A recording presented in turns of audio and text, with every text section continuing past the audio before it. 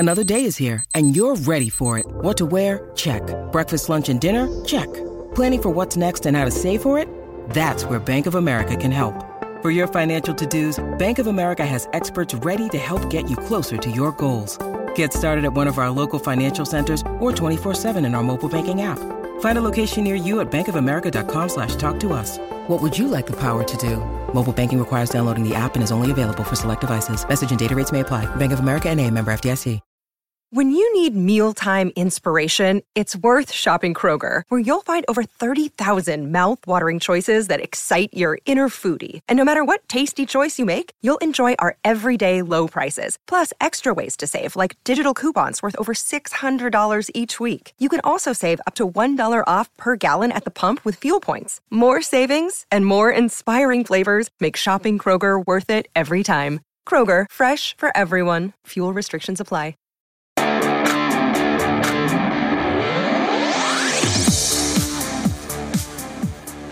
Hi folks, Eagles beat reporter Mike Kay here from NJ Advanced Media, and this is your latest update from the No Huddle Show podcast.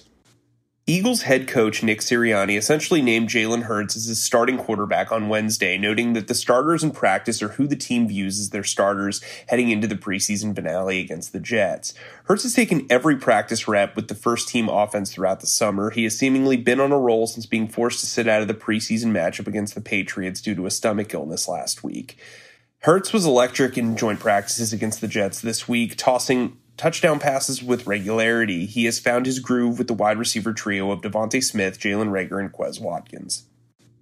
Former first-round pick Andre Dillard returned to practice this week against the Jets. While Dillard was able to work in both joint workouts, he only received second-team reps, with Jordan Mailata handling first-team left tackle duties.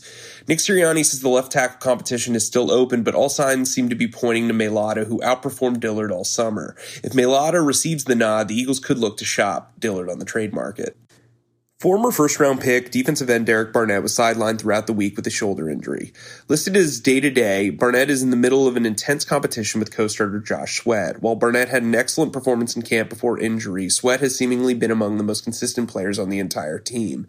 The Eagles will need to weigh how Barnett's injury status impacts his spot on the depth chart.